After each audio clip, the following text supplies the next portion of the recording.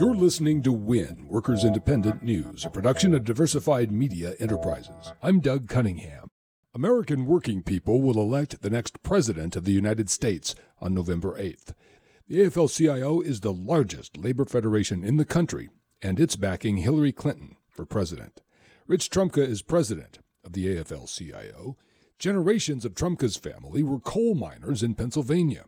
Workers and their unions don't get the mass media attention lavished on the billionaire candidate for president, so Trumka would like to say a few things to working people voting in this presidential election. My family spent 3 generations in the coal mines of Pennsylvania.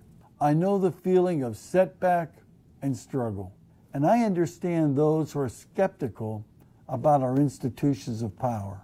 And I share the frustration of every working person who busts their butt only to fall further behind. It's us, America's working people, who will get our country back on track. But we can't do it alone. We need a president who will empower us to reach our full potential. I believe, with every fiber of my being, that Hillary Clinton is the woman for the job.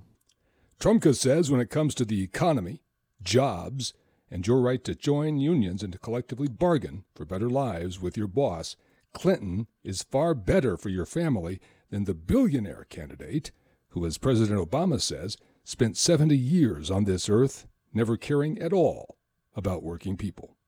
Some working-class voters are distrustful of politicians who've been around for multiple terms, let alone decades, and they truly believe no one in power is listening to them. But those of us who know Hillary Clinton can tell you, she is listening. She put forward the most aggressive plan for infrastructure since World War II, to the tune of millions of good new jobs. She'll reinvest in urban America to create jobs and opportunities. And she'll make sure workers can form and join unions freely and fairly.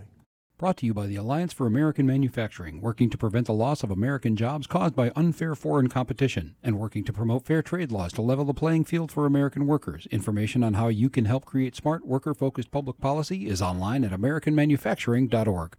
Brought to you by Blue Cross Blue Shield National Labor Office, empowering working Americans with stable health coverage for over 50 years. The National Labor Office is committed to remaining the top choice for the 17 million union workers, retirees, and families they serve. Online at bcbs.com/NLO. You've been listening to WIN, Workers Independent News. For more information, visit laborradio.org.